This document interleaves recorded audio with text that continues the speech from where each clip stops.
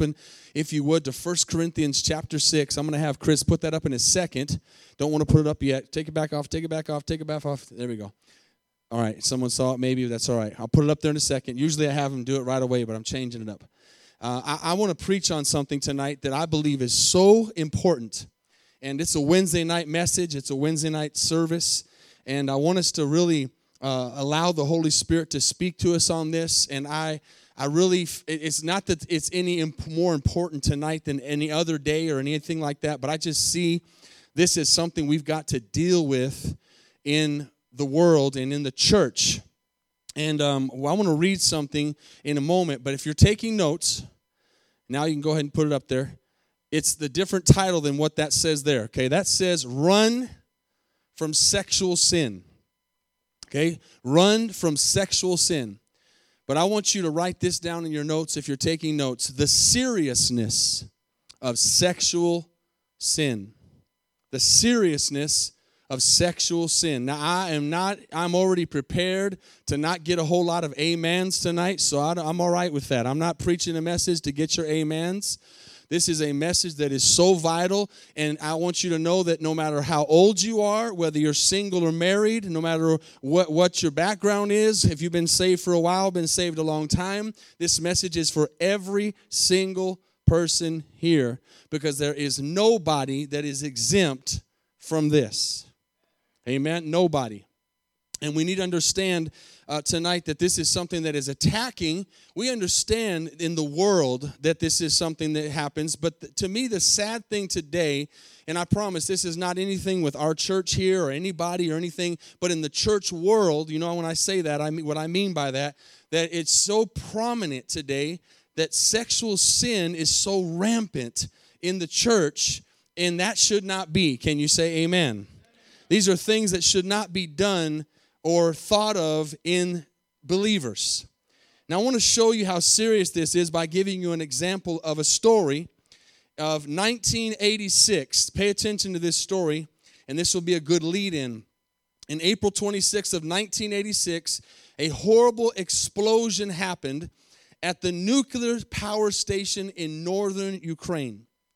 A radioactive fire ensued and burned for 10 days, expelling, listen, 190 tons of toxic materials into the atmosphere.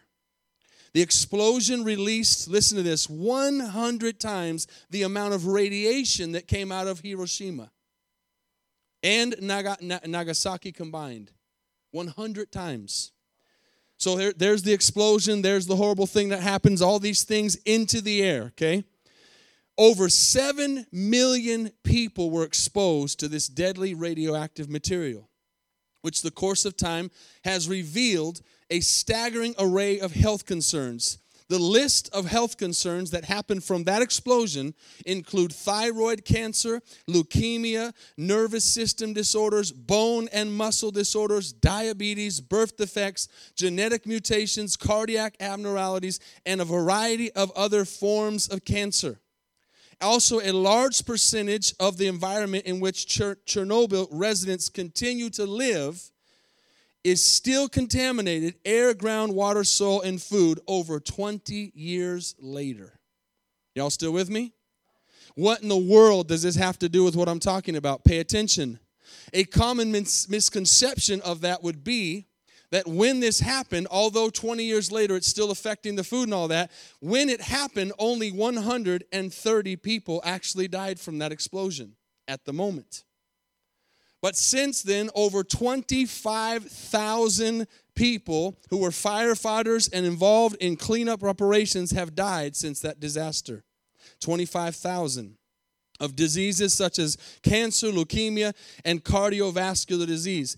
In the case of the millions of others who are still exposed to lower doses of radiations, the ramifications will continue for decades. Why did I read that story? Because that seriousness of that explosion and what it has caused for continually 20 years on that area and continues to expand is this how serious sexual sin is if we don't take care of it. It continues and continues and continues to destroy. And it is so important tonight that we understand that word, the seriousness of sexual sin. Let's pray. Father, I ask you to anoint your word tonight. I ask you to anoint our ears. I know in this place tonight, Father, we're believers. I know in this place tonight we love you. But we have to understand, God, that the spirit of the enemy that is working in our lives and through media and through situations. And Lord, we need to learn tonight how to deal with these situations and how to run from sexual immorality and run from the things that try to grab us and get a hold of us to ruin our lives tonight. Father, I ask that you'd anoint everything that I say and every verse that I read from your word. In Jesus' name I pray. And everybody said? I want to start off in 1 Corinthians chapter 6, verse 15. I want you to understand tonight as we begin to read this why it's so serious. All sin is serious. But you're going to see in the Bible tonight as I read these scriptures that the Bible actually says that this sin of sexual sin is the worst one that you can commit, and you'll see why. It is at another level of sin because of what we're going to see here. Let's pick up in verse 15. And actually, right before I read that, I want to say this. I didn't have this in my notes, but I want to just make this clear if this is going to be heard online. I talked a little bit about this at camp with the kids. And we need to understand that anything twisted or perverted off of the truth and the origin of something is what causes it to be wrong. God has always been very clear since Genesis 1 how he intended our bodies to be used and what sexual things were for. And it was always and never will change be the act of intimacy between a man and a woman inside of a covenant of marriage. That, I don't care what the laws say. They can come arrest me and put me in jail, although I would not enjoy that. I am going to tell what the Bible says, and the Bible says, no matter what politically correct says, a marriage is between a man and a woman, period, because that's what God's word says. And inside and outside of that covenant of marriage, listen closely, say everything outside of that covenant is sin. Anything and everything. Well, I don't know if this is sin. Is this wrong? Is anything outside of the covenant of marriage between a man and a woman is sexual sin. Okay, so I wanted to make that clear. It doesn't matter. Every answer that this society and world has on all these things, going into transgender, going into homosexuality, going into adultery, fornication, all the names the Bible uses, lust, all the names that could be, and listen, bestiality's in the Bible, by the way, if you didn't know that. It's not a made-up word. It's happened all the way since the beginning. Incest, rape, anything. I'm just trying to make it clear. Anything outside of a man and a woman in a covenant of marriage is sexual sin. So it's important to understand that and have that definition before we start this. And I want to give you something for future reference to just remember, write this down, Matthew 19. We're not going to go there tonight, but this is so important because this is what's being attacked against the church today. This is an area where I'm telling you we've got to have our ducks in a row and understand what God says about his word. And so getting into this, outside of that covenant between a man and a woman, which there's so many things today, so many things that are happening. People try to say, well, what about this and what about that? And Jesus made it very clear in Matthew 19, because what I was telling someone the other day is what people try to do is say, well, Jesus didn't say this. Jesus didn't say anything about that. And Jesus didn't make a point on this. And how many know, first and foremost, that Jesus wrote the whole Bible? Beginning with that, he wrote the whole thing. He didn't just write the Gospels. He didn't just, when we say red letter, doesn't mean that's all he said. He wrote the whole thing. But red letter was what came out of his physical mouth when he was on the earth. So he wrote it all, but he says in Matthew 19, when they asked him about divorce, they said, is it wrong to get a divorce? And they were trying to get him to say, to answer something. He could have just said, yes, it's wrong to get a divorce. No, it's wrong to get a divorce. It's not wrong to get a divorce. He could have just answered that. But he said in Matthew 19, it is written.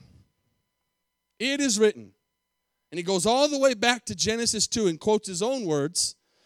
It says, a man shall leave his father and mother. A man shall leave his father, male, and mother, female, and cleave to his wife, female. And the two, that's just two, not one, not three, not two people, shall become one flesh. Thank you for that, amen. I wasn't expecting any tonight, amen. One flesh. Okay, so we're clear, right? I know we know this. We know all this. Do we? Do we really know it? Do we really believe it? Because we need to understand what God's word says, because this is under attack. God's word is under attack. And so he gives that definition when he could have just said yes or no. He said, I know that down the road in 2000s, they're going to be talking about this. People are going to be quoting me and saying, so he said, let me make clear what marriage is. It's between a man and a woman. Man shall leave his mother and father and cleave to his wife. They shall become one flesh. Now that part, one flesh, is what's so important about why sexual sin is so serious.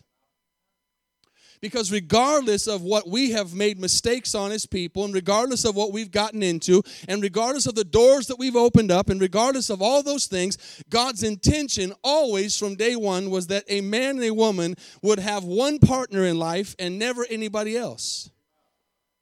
I know that's foreign today, and I thank God there's still people who are believers who are still doing that. And I just went to a wedding last week, and I was very thankful that they did that, and that girl went to the altar as a virgin at 20-something years old. It's still happening. Maybe it's old-fashioned, but it's still happening. People are still believing God and His Word and doing it right.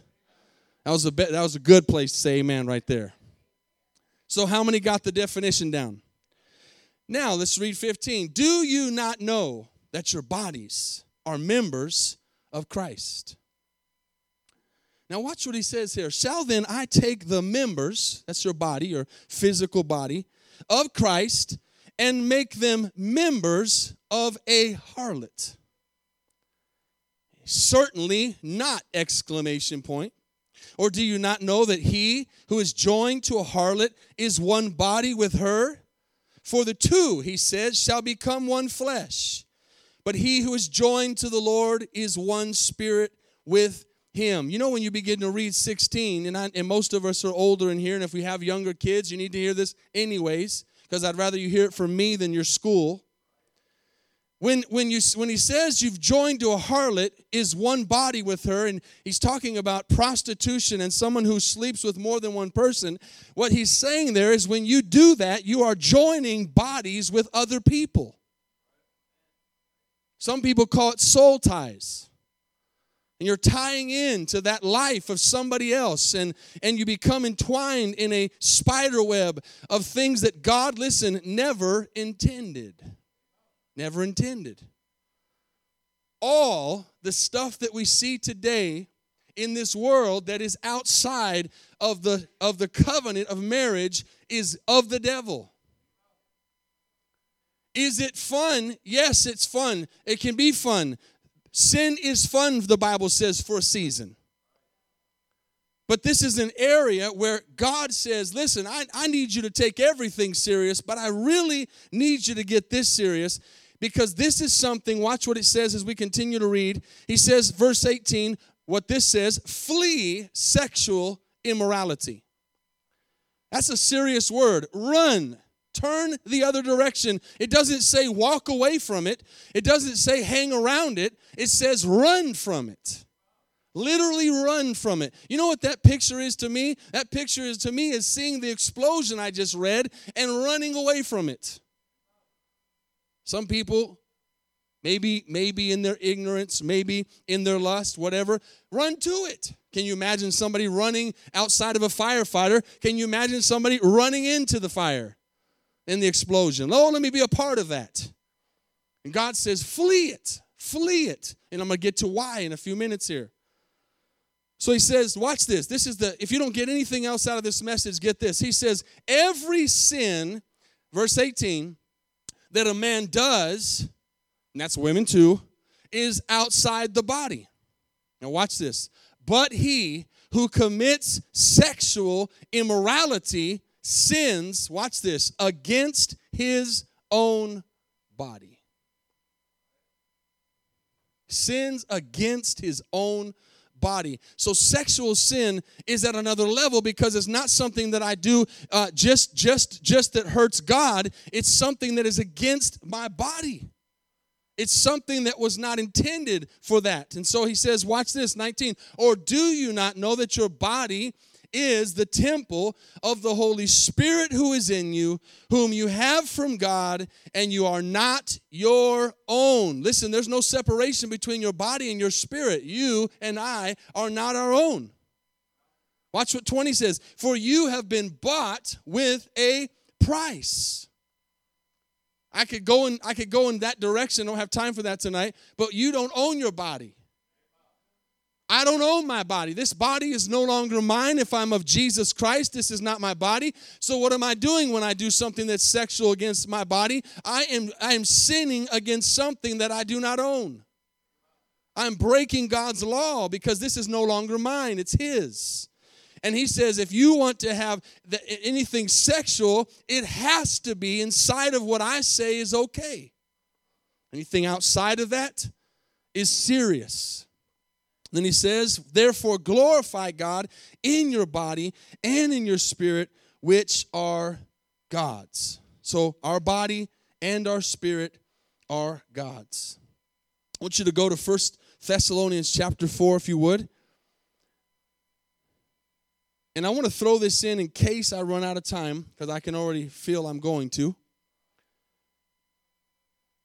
And I might take just a little bit longer than normal tonight, but I really want you to get this. I really want to hit this home. I won't take much longer, I promise.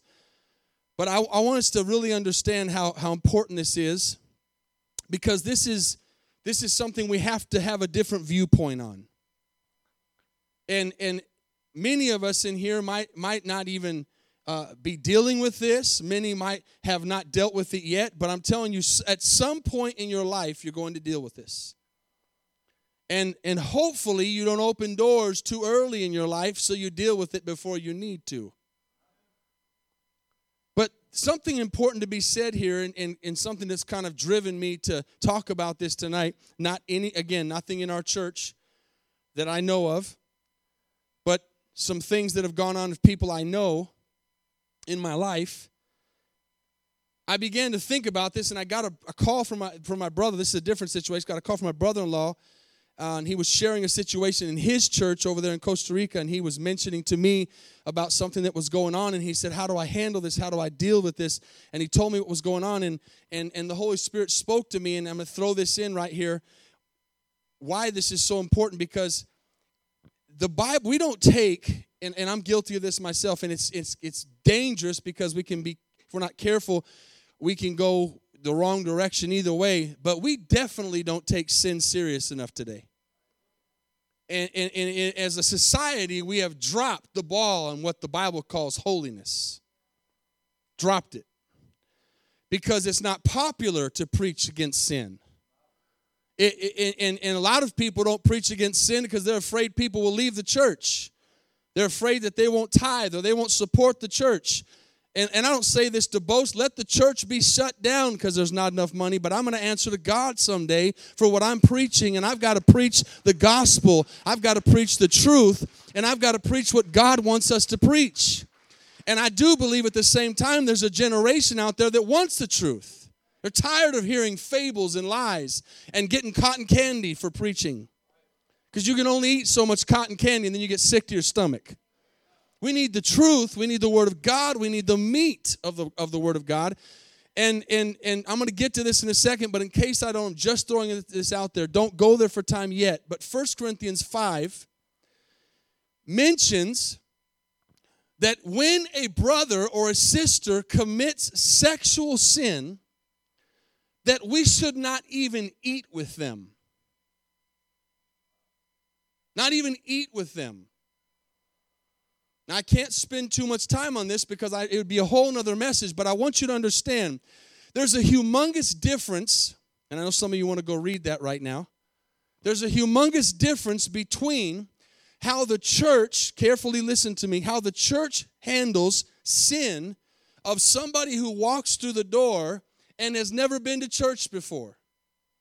Somebody who walks through the door is living in fornication. And just to define that, that's sin, that's sex outside of marriage, period.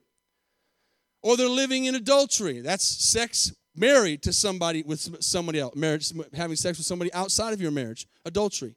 Or somebody who walks through that door living a homosexual lifestyle. Or somebody that walks through the door and has a problem with pornography. There is a totally different way the Bible says that we're supposed to treat them that does not know. Of course we're supposed to love them. We're supposed to welcome them in. We're supposed to say, come in as you are. And love them as they are. And not try to change them at that moment, because that's not our job. They come in, they don't know the truth. They don't know what's right and wrong. They need to be exposed to the gospel, although in the heart of hearts they know, but you get what I'm saying. There's a humongous difference between that and somebody who's in the church, who's heard the gospel, knows the gospel, has heard these verses we're preaching over and over again, and continues to practice these sins. Continues to do it. I know it's wrong, but I can't help myself. Or continues to live in a life of fornication, continues to commit adultery, continues to say, this is just how I am. This is how God made me. This is how I'm going to be. And that person that knows the truth, the Bible says with that person that knows the truth, don't even eat with them. Pretty serious. Pretty serious. So I told my brother-in-law, when you talk to that person for what the thing he did, I said, you need to tell him he can be redeemed, he can be restored, but he's got to repent, he's got to change, he's got to go another direction, and he needs to understand how serious it is that what he did happened, and he got to deal with it. How many are following what I'm saying? Will you deal with that sin? You repent of that sin. You say, I'm not going to do that anymore. But those that practice, when you see the Bible saying in Galatians and Corinthians and different places, these people will not inherit the kingdom of God. The Bible says they are people who practice these things. Means that they do it habitually. And not only do they do it habitually, they don't stop. They're not convicted about it. They don't deal with it. They're not sorry for it. They just continue to do it. And they are being blinded by the devil and lied to by the devil. And it's caused them to be in great, great danger of hell. Amen. Amen. So we're dealing with things today, all of us at different levels. And we're being bombarded by sex. We're being bombarded by lust. We're being bombarded by social media and government and movies and TV pushing an agenda. An agenda on us. If this is what we should believe, this is what we should accept. And so we need to understand that the Bible says something different. And I'm just going to read one part of 1 Timothy chapter, what did I tell you? Thessalonians, sorry, chapter 4, because I don't have time to read the whole thing. But at 3, watch what he says. He says, this is the will of God. You ever said, God, what's your will? Here's the will of God. It's your sanctification. What is sanctification? There's another message. Don't have time to preach the whole thing. Sanctification is separation from the world. It's going in the opposite direction that you were going before you met Jesus. And watch what he says. Isn't this interesting? In verse 3, this is the will of God, your sanctification. And look at all the things he could have mentioned. What did he mention there? That you should abstain from sexual immorality. I would say there that this means something to God, very important. Or he wouldn't have mentioned that there. That you would abstain from sexual immorality. That each of you should know how to possess his own vessel in sanctification and honor. carrying ourselves in a way that honors God, not in passion of lust, verse 5. Now watch this. Like the Gentiles who do not know God.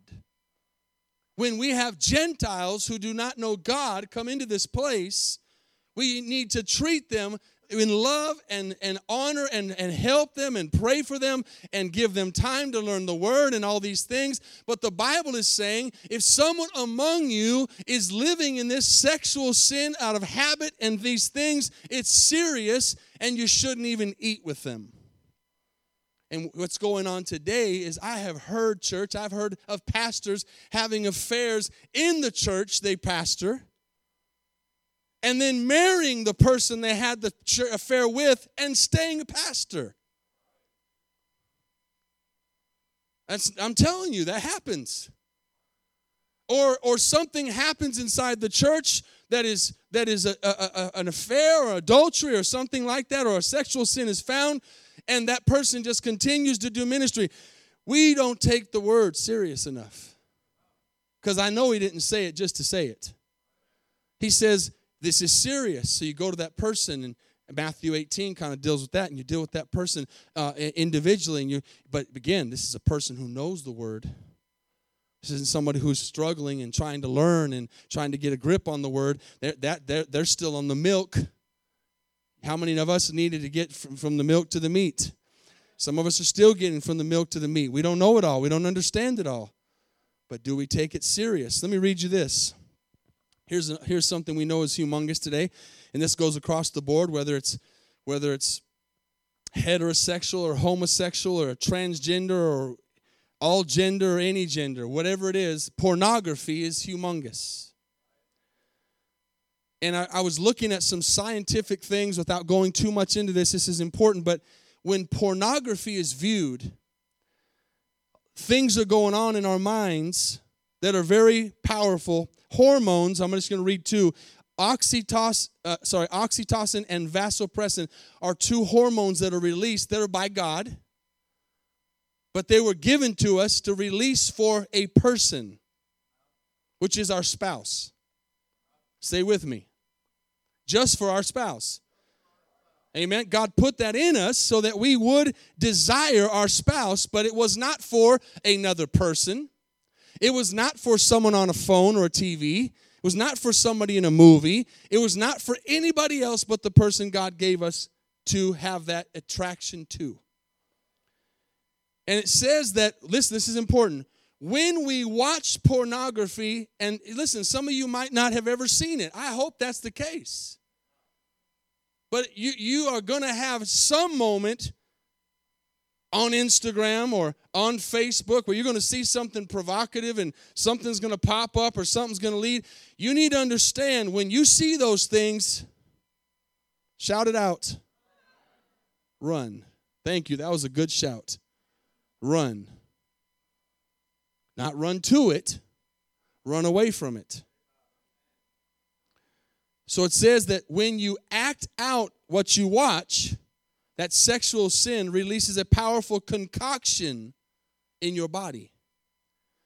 And it begins to form a different, wrong rewiring of the brain. Chris, if you'd get that video ready, I want you a minute and 30 seconds. Watch this real quick. What happens when pornography is watched? That's not it. Where's Joelle? It's okay. That's a good one though. It's not your fault, Chris. You weren't here. Amen. Some of our hearts might be beating like that. Amen. Boom, boom, boom, boom, boom, boom. All right. Watch. And then we need volume. Over and over and over again. Back it up if you could. Porn. They're ashamed. I have people in my office that have affair after affair after affair. They cheat on their spouse over and over and over again, or they're involved in porn. They're ashamed.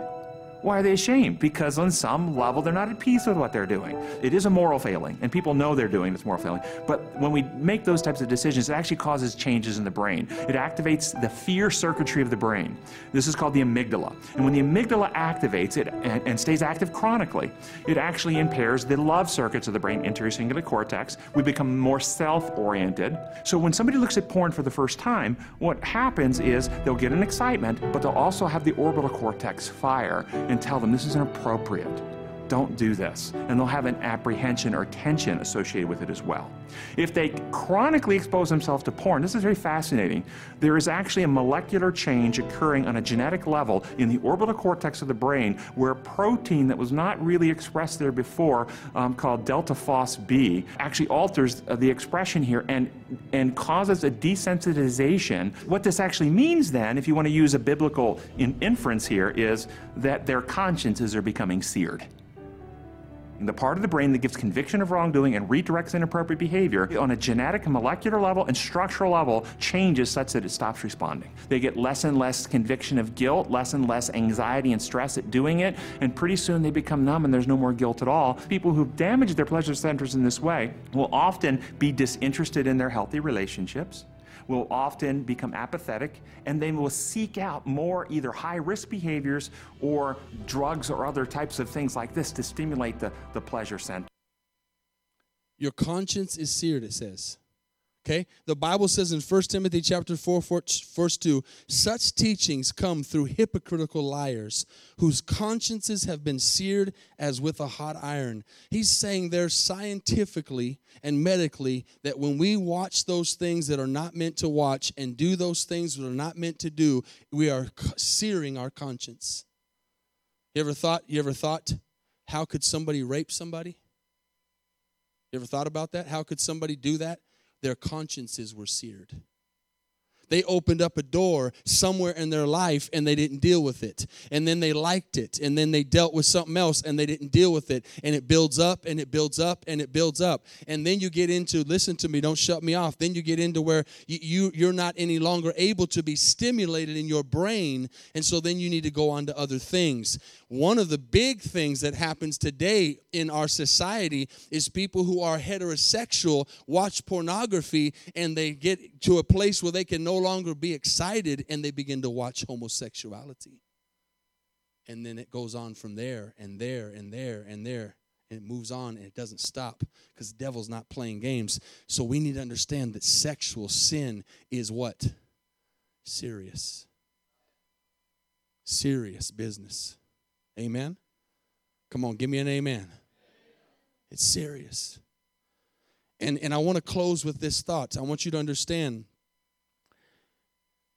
I want to read this one thing first. It says, when you have a sexual experience, your brain makes opiates, which are 4 times stronger than morphine. That's God-given. He made that for us, but for one person. Okay, for one person. It's like anything in life. There are things that God gave us that we're not supposed to abuse.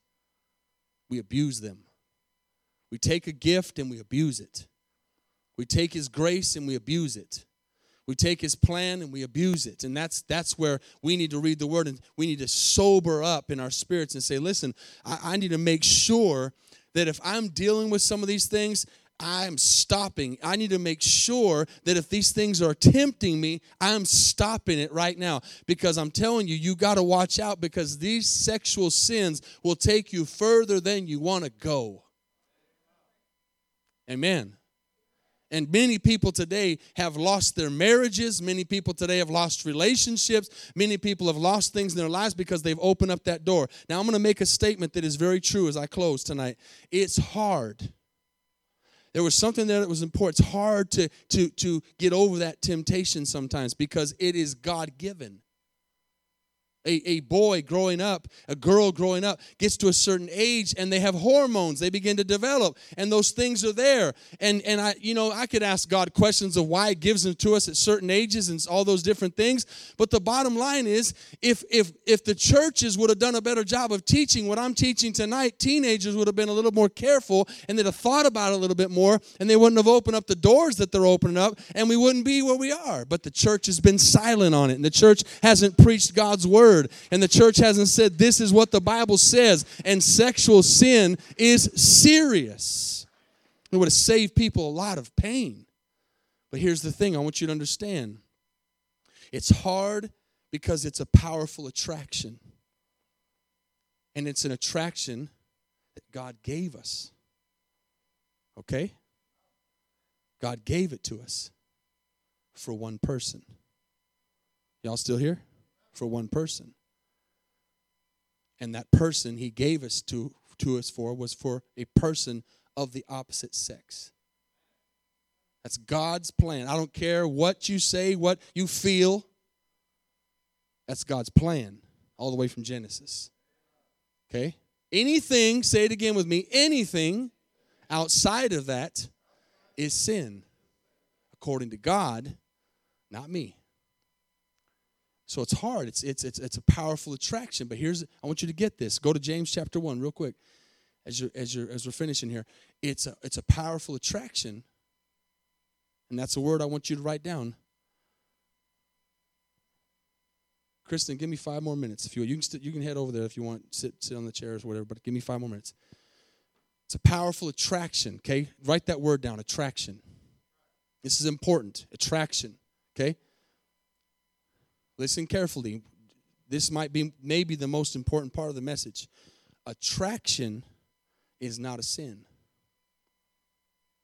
To be attracted to something is not a sin. Are you here? Attraction is temptation. So something can attract you, something can draw you, something can entice you, but you have not, listen, acted on it. Are you here? Attraction without action is temptation. I want everybody to write this down because this isn't just sexual sin, but this is big on sexual sin. Attraction without action is temptation. Okay, I'm going to wait till you get that written down. Attraction without action is temptation. Attraction with action is sin. Did everybody get that? I don't have time to go there tonight, but you know, and I know, we know the Bible enough in here to know that Jesus was tempted, but did not sin. His temptation when he came out of the wilderness was nothing. There was no temptation there sexually by the devil, but there was temptations for 4 different things. One of them was food. He was attracted to that food. You can't tell me after 40 days and 40 nights that Jesus wasn't hungry and that the idea of changing that stone into bread sounded real good. But he didn't eat it. Y'all hear? So the attraction is not the sin. The attraction with the action is sin. In James chapter 1, verse 12 says this, "Blessed is the man who endures temptation.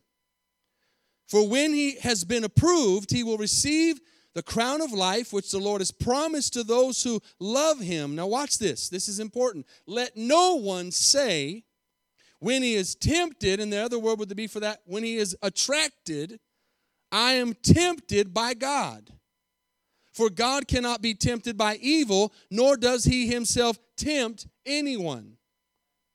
But watch what happens when attraction becomes action. He says in verse 14, "But each one is tempted or attracted when he is drawn away by his own desires and enticed." See that there? So the attraction begins to be a what? Action. When my attraction becomes an action, when I begin to move towards that, I'll make it real simple for you tonight and make it clear for you tonight to make sure you guys understand this. Men, if you don't know this, are visually attracted. Women, just in case you didn't know that. A man sees a woman, and especially if she has revealing clothes on, and I'll just chase that rabbit for a second. A man is attracted by what he sees.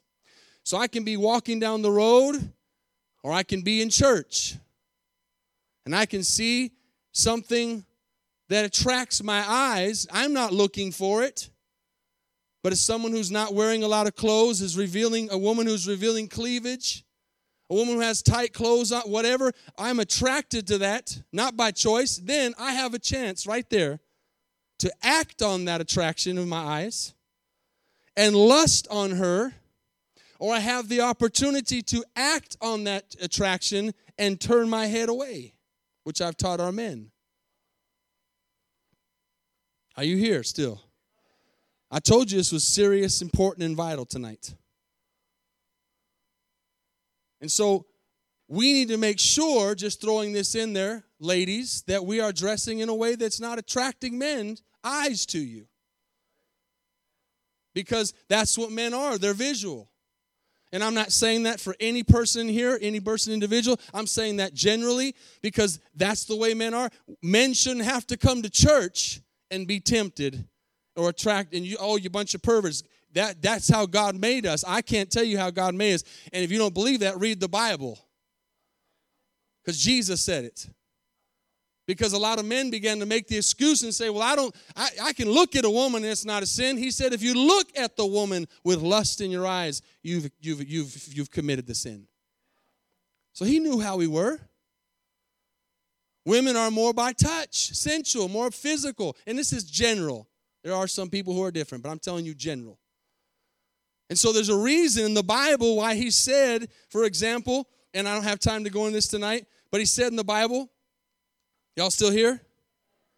He said in the Bible in 1 Timothy 2, read it later, he says that a woman needs to adorn herself in modest apparel. Notice he said women need to adorn themselves in modest apparel because it's very rare that a guy wears something that attracts a woman's eyes. Just generally telling you that. So it is a woman problem for the men. Okay? Y'all still here? So I'm saying that because we have to watch and make sure, and I just gave that simple example, that when I'm attracted to something, that I turn my head, why does the Bible tell us to think on other things? Why does the Bible tell us to set our affection on things above? Because we need to make sure that we don't act upon the attraction. Okay, pornography, touch, anything, words. A lot of times affairs happen with women because they hear the things their man doesn't say to them. I knew I wasn't going to get a lot of amens. Right? A woman's not getting an affirmation from her husband and so doesn't make it right, but she goes to work and someone begins to tell her she's beautiful. Someone begins to give her stuff, flowers. Someone begins to do stuff that the man doesn't do, and she's attracted to that man. And then that's not the sin, but the sin is the what? Action. That she would act on that and have feelings for him and go further than just the temptation of, man, I like the way that sounded. Are y'all still here? So why I said all that is because he says here in James, verse 14, each one is tempted when he's drawn away by his own desires and enticed. Then, when desire has conceived, it gives birth to sin. So we don't sin by attraction. We sin when we give birth to it. And then he says, sin, when it is full grown, Kristen, you can head up now, brings forth death. Death. Doesn't say pain, it says death. So if I don't deal with my attraction of sin, then it brings death. So this is so serious because of what God is telling us in here. First of all, that he says it's his will that we sanctify ourselves, that we abstain from sexual immorality, that we watch what we're watching, that we watch what we're saying, that we watch how we're acting so that we don't fall into these things. And then across the board, whatever you might be dealing with tonight, in any way that's sexual, you have to say, God, I need to line up my life, my thoughts, and my actions with your word. Not with what somebody tells me, because anything you want to do in this life, you can find somebody to justify it. You can find somebody to do it with you. But that doesn't make it right. And God says, I take this really, really serious. So serious, and you can read it later. I didn't have time to go into it. That he says, if you've got a brother or a sister in the church who's living in this and does not want to repent and change, don't even eat with them. Don't even eat with them. Don't fellowship with them. You go to them and you speak to them. And now listen, when you do that, you have to have the right words. You have to have you have to do that in the right way. Matthew talks about how to do that. And it has to be to somebody who's in the church that is a believer, who's claiming to be a believer. Not just someone who's coming to church. Because then you cause them to go out and get mad and never hear the gospel. We're here for a reason. It'd be like somebody who comes in and gets stitches, gets healed. They come to the hospital, they got a bad cut, they stitch them up and they say, listen, don't touch these stitches, leave them alone, let them heal. Don't take that bandage off, clean it, wash it, da-da-da. They give you all these instructions, and you walk out the hospital, pull the bandage off, throw dirt on it, start messing with it, pull it apart. You're not listening to what that doctor told you to do. But there are people who need to be told how to change their life. But then there's also people who have been told over and over and over again. And listen, every time you read the Bible and read a verse, you become more accountable to it. So you won't have an excuse. I don't want anybody to listen, I have married, I don't even know how many couples in this last 10 years because of this kind of preaching. Couples that were living together in sin. In sin. It is what it is. And the Bible says if you're living that lifestyle and you are living in it without repentance, you will not inherit the kingdom of God. You won't. So we need preaching like this that says, man, I've got to deal with this or this sin is going to deal with me. Now here's the good news. Here's the good news. And give me one more second. I got to throw one more thing in. Okay? I had a lot of notes tonight, and I needed 2 or 3 messages for this. Maybe I'll preach it again and reiterate it. But God's got an answer in His Word for everything. And the Bible says in 1 Corinthians 7, you can look at it later, that in a marriage between a husband and a wife, you're not supposed to abstain from each other. You're supposed to be with each other, and only by consent do you go on a fast or praying. I have heard stories over the years where someone says we haven't been together for a month. Whoever's causing that 1 month of no intimacy is in trouble because they're not obeying the Bible. Especially, my guys will thank me for this after, especially the guys who are being tempted to go watch pornography because they're not getting intimacy with their wife because she's saying no. That's a sin. It says that in 1 Corinthians 7. I'm getting kind of real here tonight, aren't I? We could keep some affairs from happening if we'd be a little more intimate with each other inside of marriage a little more frequently. Guys, that was a really, really good chance to say amen, but you missed it. I'll say amen for me. Amen. And all the women say, oh, it's getting awkward in here.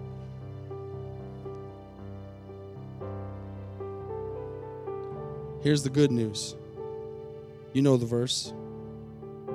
If we walk in the light as He is in the light, we have fellowship with one another.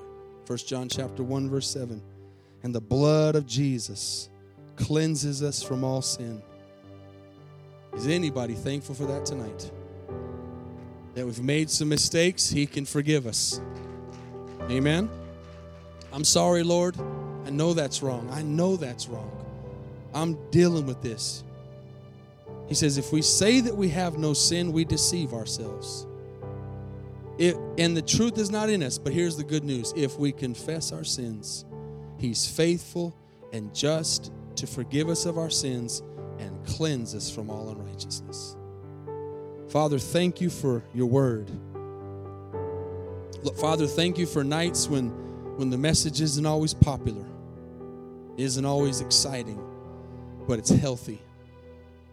There's nobody in this place that doesn't deal with these things, with attraction, with temptation, with lust, with problems with the eyes, thoughts, relationships. But Lord, there are things that are inappropriate. There are things that are wrong. And we don't have to be real smart tonight to understand that anything outside of the covenant between a man and a woman in marriage before you is a sin. And God, if we are doing any of those things tonight, we repent. We ask you to forgive us. We ask you to wash us clean, because you can and you will and you want to. But God, if we continue to sin and we continue to do these things that are wrong and we know they're wrong, Father, then we are in serious trouble tonight. And I pray nobody in this place is in that place where they're so bound that they will not hear the truth. Lord, we have opened up doors possibly in our lives that have caused us to go places we didn't want to go, do things we didn't want to do, say things we didn't want to say. Lord, and we ask tonight for your mercy so that we can be a church that is not living like this, but living in sanctification and holiness and righteousness. Let's stand to our feet tonight, all over this place with your heads bowed and eyes closed. And if you're here tonight and you are not saved, we'll leave that message on just for a little bit longer if it's still recording, so that anybody that might listen to this online, this is a very important message. They might be able to say, you know what, I'm dealing with some sexual sin tonight. In any of these areas, again, well, what about this? What about that? Anything, I can't be clear enough, anything outside of the covenant of marriage is sin. And so tonight that person can say, Lord, I want to deal with this. I want to get right on this. And so maybe there's someone listening online. Maybe you're here tonight. I want us to all say this prayer together, because I want them to be able to be saved tonight online if they're listening tomorrow or next week to this message, because hopefully this title will attract them to come listen to it. Father, tonight we ask you, and I'm going to ask you to repeat after me, Lord Jesus, tonight I run to your feet of mercy. Lord, if I have committed any sexual sin, if I have committed any sin that would separate me from you, I ask you to forgive me. I know that I am a sinner, and the wages of my sin are death. But Jesus, you died on the cross and shed your precious blood so that you could purchase me, so that I would not be my own, but I would belong to you. And Jesus, I confess with my mouth that you are Lord. That when you died on that cross, you paid the penalty for my sins, all of my sins, anything and everything I've ever done. And I ask you to forgive me for those tonight, because you also rose from the dead and conquered death. And tonight I believe that you did that for me and for my salvation. Forgive me and wash me clean and write my name in the Lamb's Book of Life. In Jesus' name, amen. Amen. Let's give the Lord a big praise tonight for the power of salvation tonight. Amen. As we begin to sing a song, all kinds of things we need to deal with, all kinds of things God wants to work on us with. Let's just take some time and spend some time at the altar tonight. And just because you come forward doesn't mean you have this problem. It could be anything. Amen. We need to seek the presence of God tonight. Amen. We need to get in His presence and ask Him to deal with us on these things tonight.